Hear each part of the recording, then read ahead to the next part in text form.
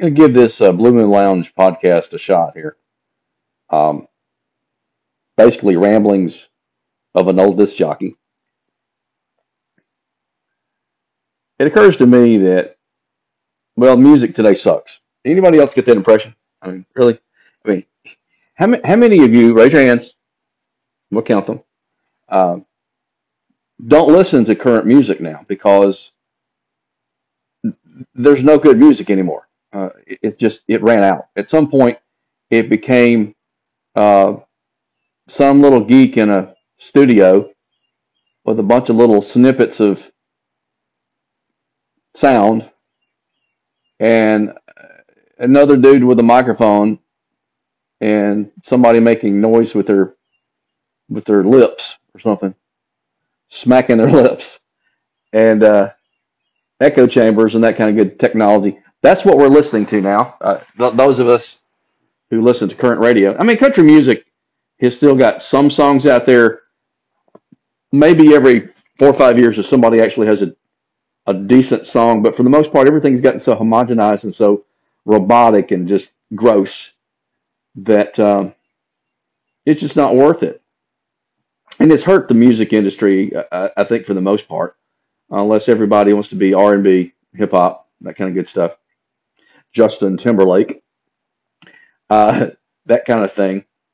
Um,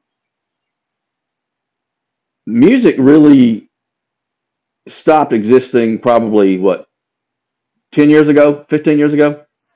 People stopped trying. Uh, Finally got around to watching the documentary Echoes in the Canyon the other day.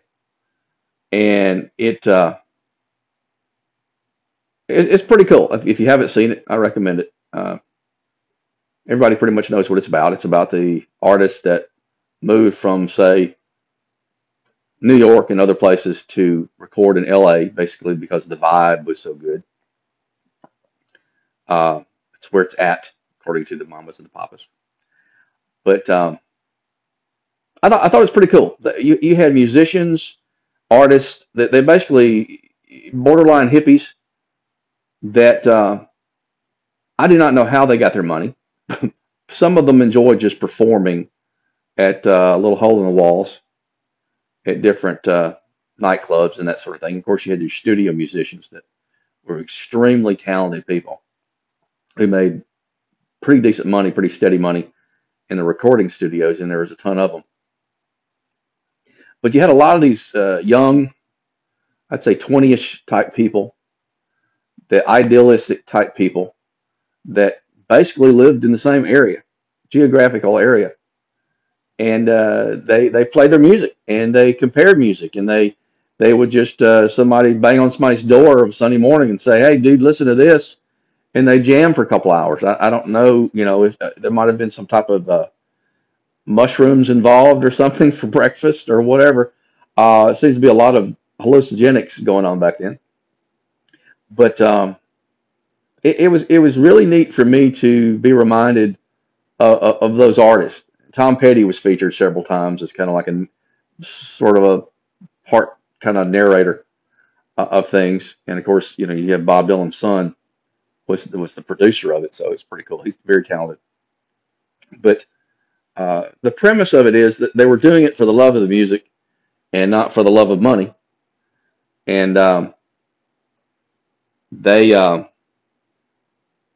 they played off each other, like the story about how uh, Pet Sounds was so remarkable that the Beach Boys did that it influenced the Beatles to produce Sergeant Pepper's Lonely Hearts Club Band, and it just shows you how they all knew each other. They flew back and forth from L.A. to London, which if you think about the cost involved in something like that, there was a ton of money to be made.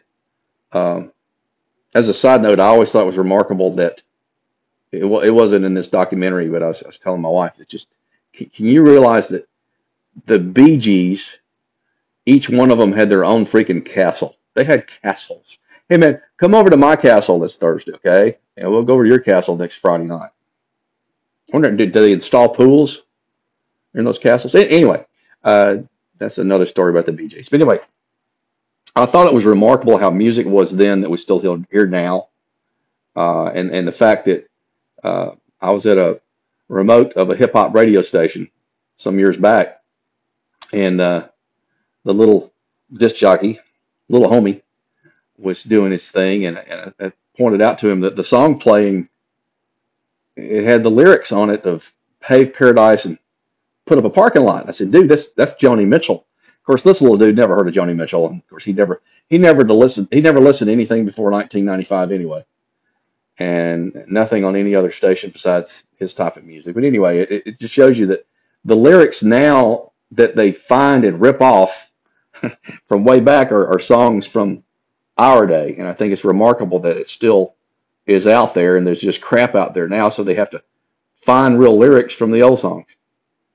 Anyway, that's what we like to listen to, the Blue Moon Lounge. It's not required, but it's very much encouraged uh, to appreciate good music, songs with lyrics, songs that tell a story, songs that will be around after we're long gone.